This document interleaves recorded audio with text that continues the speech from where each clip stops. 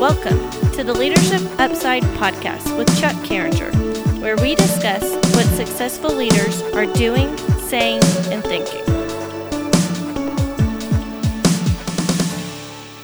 Hello, everyone. Welcome to Leadership Upside podcast. I'm your host, Chuck Carringer. Our guest today is Cindy Sweet.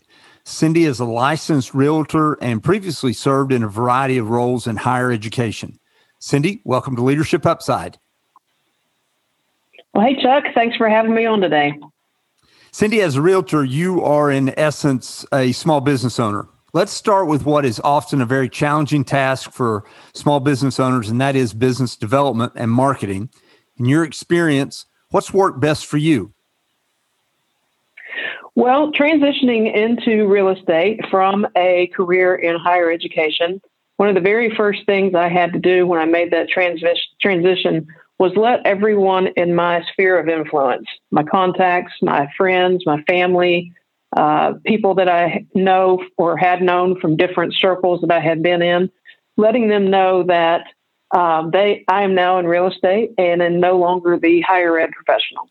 Very good. Let's stay on that sphere of influence or your network. Looking back, how significant is it that before you make the move, if a person is even considering it, are there some things that you began to do before you officially made the move to somewhat strengthen your network or refresh your network? There are some things that you can do. Obviously, when you're ready to start talking about the change and letting people that you've made the change, it's easy to do with people that you see every day, people that you talk with every day. It's not as simple to let maybe your second tier, acquaintances, but people that you care about, but maybe you don't talk to them on a regular basis. And so one tip or trick that you can use to do that is to have a reason to reconnect with that person.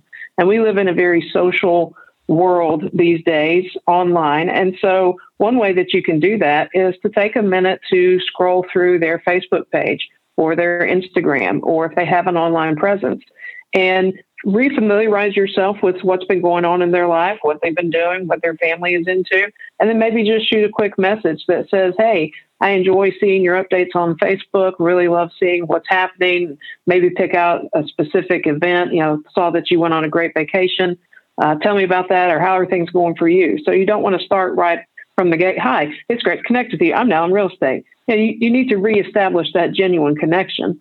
And so that opens the door to a conversation, and most often will lead to, how are you doing? What are you doing these days? And that's when you can naturally, in the conversation, let them know that you've made a change and that you're available and you're ready to start working for them and the friends in their sphere of influence as well.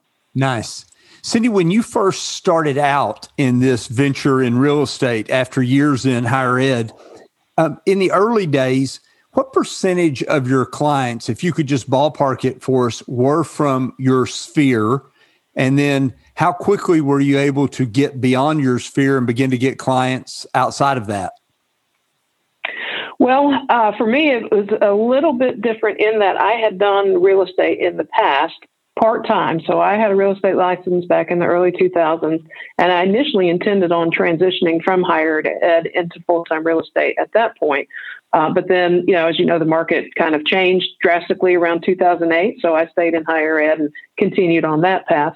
But I had sold a number of properties during that time. So that was one of the first groups I circled back, and I looked to see if they were still in those homes that they had bought or if they had, sold again. And that was a way to connect with them. But my first year back in real estate full time was the business directly came from my sphere of influence, my close friends and family, and or referrals that they made to me during that first year. My second year back full time still comes from that immediate circle, but it's now branched out into referrals from the first year. And so it's now starting to grow. I was actually a little bit more nervous about my second year than I was my first year. I know sometimes real estate agents are really nervous about that first year. Where's that business going to come from? But I had a good feeling that my sphere of influence, my friends, families, would refer business to me in that first year. So I was actually a little bit more nervous about the second year because I thought, well, now I've worked through my close contacts and where's it going to come from? But it does, if you do a good job with that first group, then the referrals, the trust building relationships, then continue to provide referrals for you. So my takeaway from that answer, and it's a great answer, is every engagement, every interaction, the more value we add, the more professional that we're able to, through our professional services, that we're able to benefit our clients, the more likely they will naturally tell others about that. So every contact, every engagement is very important to continuing to build your network. Absolutely. And I think if someone were to ask me what's the best advice you would give to someone, half your age or a lot younger starting out in career or life or school or whatever, it really does start with the foundation of relationships, that every relationship you have should be important and it should matter, and you should nurture it very well, because it most often will be a seed that you plant, probably unknowingly, that will produce fruit for you sometime down the road. So relationships, and I will say that I think part of my success starting back in real estate again full time, fortunately, was because I had good relationships that I've built over the past with people that I have come in contact with. And so those relationships are important regardless of what you're doing.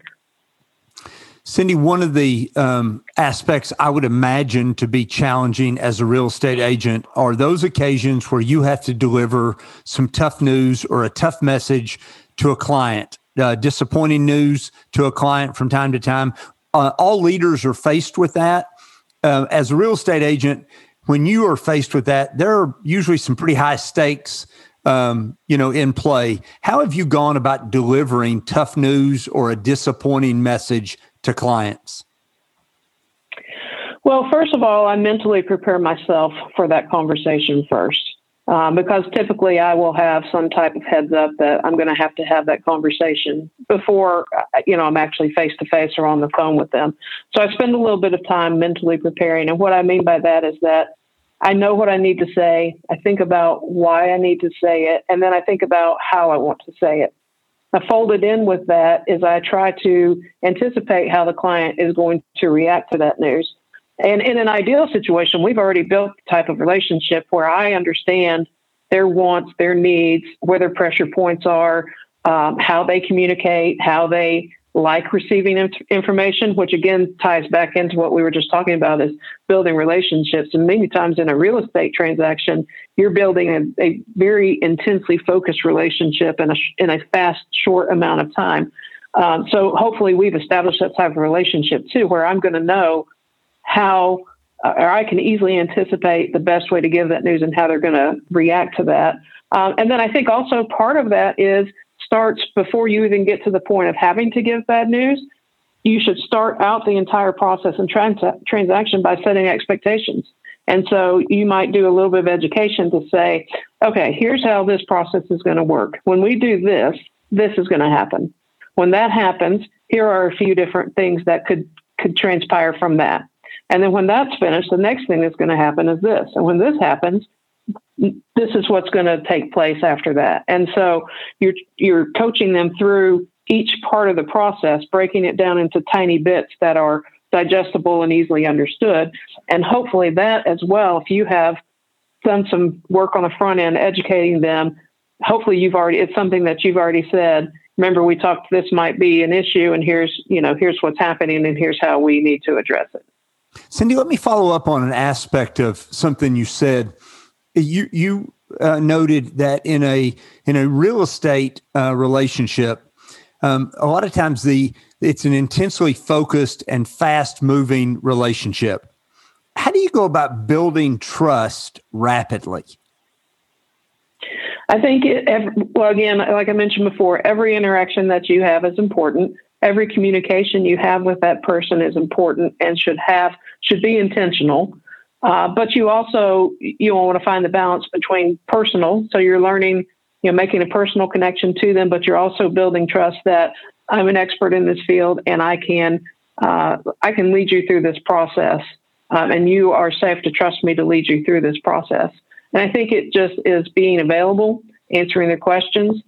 Truly, there are no dumb questions, as you often hear. And they are entrusting one of the largest purchases of their life to you to help you through that process. And so I think it becomes very quickly apparent to customers or clients that you know what you're doing when you truly are able to communicate efficiently to them in a manner that they can understand, that you don't speak in, real estate jargon, because with any business, it develops its own language, and you forget that, don't forget that they don't do it every day. That's why they've hired you, because you do it every day, but you need to translate that information to them. A great reminder about speaking in common everyday language, even though you're an expert in the field, that your client isn't, and they're counting on you for that expertise, but you need to be able to speak the same language. I want to go back to setting expectations. Have you had the experience where you just couldn't get on the same page with a client with regard to their expectations for the engagement together, you being their real estate agent, what they expected, you were absolutely not confident you could deliver, whatever that may be? Have you had one of those yet, and how did it go? And if not, what would you do? Yes, I think, it doesn't take long being in real estate before you will have a situation, whether you are working with a seller or a buyer, where their expectations may not necessarily meet the demands of the market.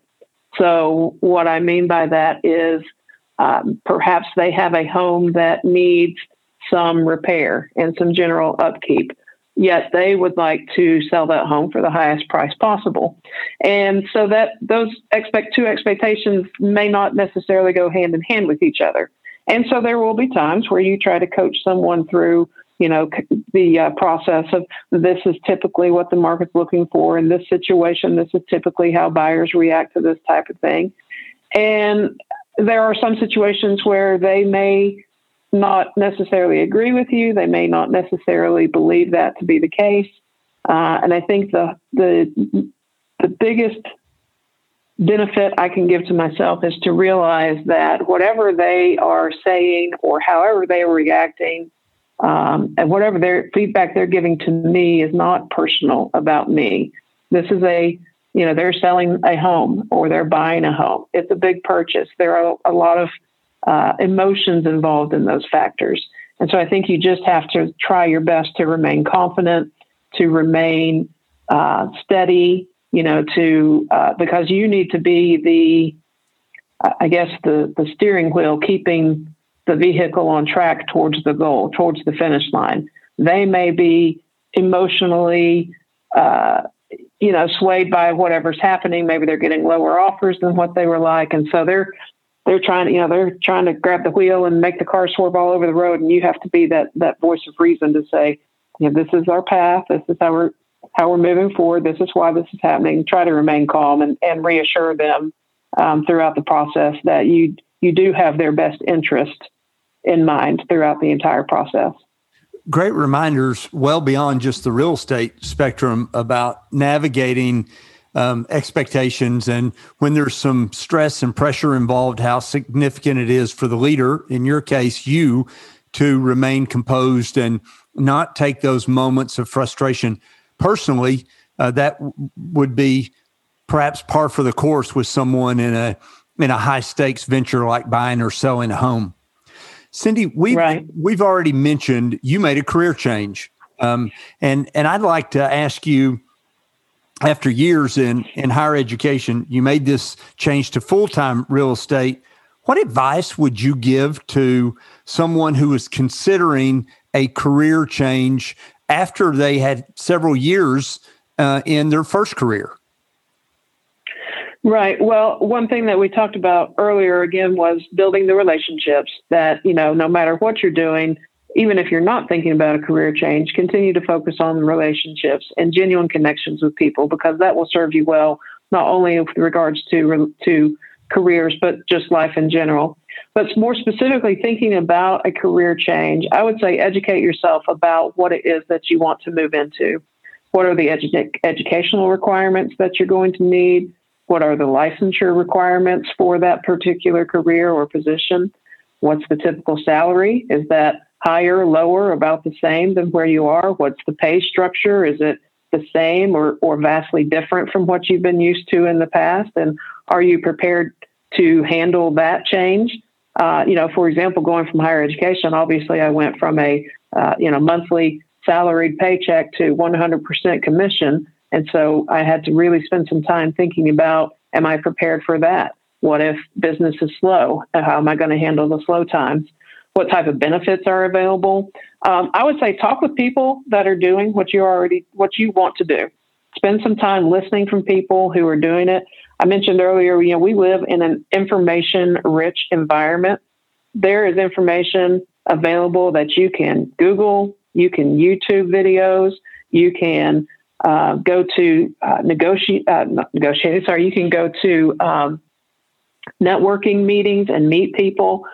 You can read books, you can listen to podcasts. I mean, there's information everywhere. So it would be difficult, I think, to make an uninformed decision in the day and age that we live for. And then I would just say, plan for the change ahead of time, and then plan for unanticipated bumps in the road as well. What are the things that might come up that might be a small bump along the way? Because changes, may not always go 100% smoothly all throughout the process.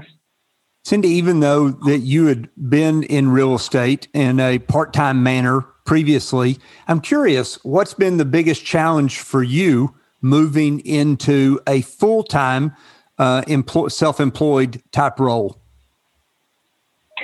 Well, it's funny because we talk about leadership, and I have been in leadership positions in the past where I have supervised a number of people, whether it was a small group of 5 or 6 or a larger group of 25 to 30. But sometimes the hardest person to lead and motivate is myself. And so, it's the old nature, I guess, of our being, where it's easier for me to look at someone else and say, here's what you need to do. Here's how you need to do it. But sometimes it's harder to tell myself those things and hold myself accountable. So I think outside of that, it was making the change of a very regimented, very 8 to 5 type environment, or 8 to whatever it took type environment, to a completely different schedule and working independently. I still, a lot of real estate agents work from home or work from a coffee shop or wherever they're comfortable. I tend to come to the office still pretty much every day, unless I'm out looking at properties or looking for properties, because for me, it provides the structure that I need. It just feels different when I leave the house and I go to the office, because it sets my mindset. I'm at work. I'm working. So that's one discipline I've carried over from my previous career into this career as well. Cindy, the concept of boundaries. I know many small business owners who are just, because of the nature of small business, you are doing everything. In many cases, in your case, you're working on commission, and when you have a client, you need to be working. How have you gone about trying to establish boundaries that protect and provide for a healthy Cindy, in addition to having a thriving business? Well, that's a great question. And I don't know that I've done a fabulous job of that, simply by nature of the business, because oftentimes in real estate, initially you are dealing with very time sensitive and deadline driven contracts, offers, and business, especially with the way the market is right now. When a new home comes on the market that matches a buyer's criteria, it is very competitive. So you have to be available to go see it, write the offer, start the negotiation process right then. So if you are in that situation where you have active buyers, then, and you know what the market status is right now, you have to plan for that and build in your schedule. So obviously, I'm not going to schedule a week-long cruise when I have 3 active buyers right now, because I need to be available for them. However, I can plan ahead for that. And I can work with another agent in the office to say, in 3 months, I'm going to be out of town. Will you, can we work together? Can we partner so that my clients are still well taken care of? I think also it's understanding your own personal boundaries and limits and what you're comfortable with and what you're not comfortable with. Because some agents will tell you, I turn my phone off at 9 o'clock and I don't, take calls, check emails, text until the next morning. That may work for one person. It may not. That's not really my style. I tend to be want to be more available, even if it's 11:30 at night and I get a text from a client. But that's personally because I'm okay with that. If I wasn't okay with that, but I was still letting people contact me at 11:30 p.m., that would create a problem for me, which would then possibly create a problem for my relationship with my client. But that would be my fault because I am working outside my own comfort zone. So it's my responsibility to know what are my boundaries, what am I comfortable with, and make sure that I work within those boundaries and also let other people know. And, I might say, I am happy to be in contact with you, at all times of the day. I tend to stop responding to emails or texts around 10 o'clock at night. So if you have a question or you need me before that, please feel free to reach out. I think that would be a reasonable expectation to set with a client. That's good. Do you have those type of conversations during the if you will, the onboarding of a new client to somewhat establish the way you work, what their expectations are regarding your availability, et cetera? Do you go over those issues pretty explicitly? I don't know that it's very explicitly as in we sit down and have a meeting at a table before we actually start working together, but there are very natural ways to work those types of things into conversation. Because as you're walking through a house, you're typically also having just general conversation and chit chat. So it's very easy to say, oh, yes, well, maybe we're in a house and we say, well, we're going to write this offer and, here's how that's going to go. I will be available to you all evening long to answer questions. Or, there are ways that you can work into a conversation where it just feels more natural and not very regimented. Now, that sometimes I will say that on the flip side, there are sometimes occasionally that some clients that perhaps work a little bit differently, and you may have to be a little bit more clear and set some boundaries. I have had a couple of those. But what I will say is that it worked well. Because I think once everybody understands this is how this works and they're on the same page, then it tends to work very well. Cindy, I just have to ask you a real estate question as we close out. In my lifetime, I don't remember the housing market ever being what it is today. And for, in my limited knowledge of that market, it really appears to be a seller's market right now in terms of you put a house on the market and it seems that a lot of those are going quickly and for full asking price and maybe more. What does the market, to the best of your ability, what does it look like in the next 6 months to a year? Well, that's the answer that every real estate agent would love to have, to know exactly what is going to happen in the next 6 months to a year. But you are very correct that right now it is very much a seller's market. And by that, we mean that there are very few houses on the market for sale. So there's a very low inventory. And so what is happening right now is you have a house that goes on the market. If it's in a decent price, condition, location, then it is going to sell most likely within 24 to 48 hours. There are going to be multiple offers. It is not unheard of right now for a house to receive 12, 15, or even more offers on the same property. And then it's going to be a bidding war. It's most likely going to sell for above what they're asking for.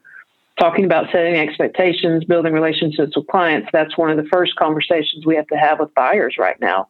Is, when a house comes on the market that you like, here's what's going to happen. And it's going to be total madness for the first 24 to 48 hours.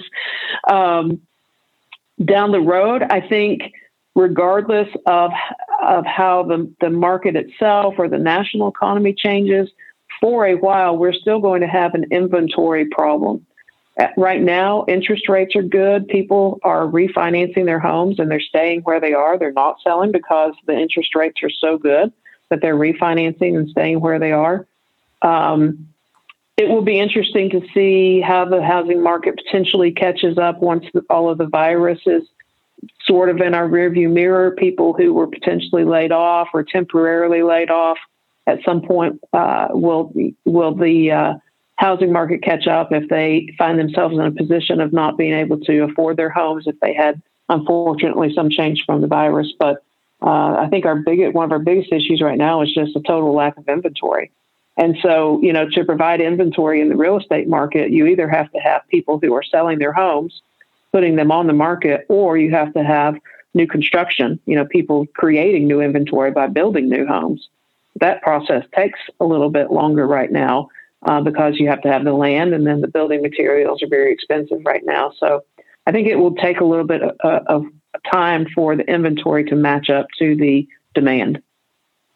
Well, in just a moment, listeners, I'll be providing Cindy's email address. And if you've got a house to sell, she'd be certainly willing to help you sell it. Cindy, this has been fantastic. I really appreciate you bringing us along board your transition, your professional transition, and giving us some insight into how you did that and also your experience in being self-employed. Anything else you'd like to mention? Well, I will say that I just absolutely love it. I have loved everywhere I have worked. And honestly, for me, people I have worked with in whatever capacity or role I have had are what makes my jobs or my careers enjoyable. And I get to use a lot of the same skills that I had in higher ed in real estate. And that really is helping people through a process that may seem daunting or larger than life, that they've never been through, and they're only going to go through it one or two times in their life. And so most of the times, or, very few times. And so I still get to do what I enjoy doing, which is taking a process that seems intimidating and difficult, breaking it down into smaller, digestible bits that make sense.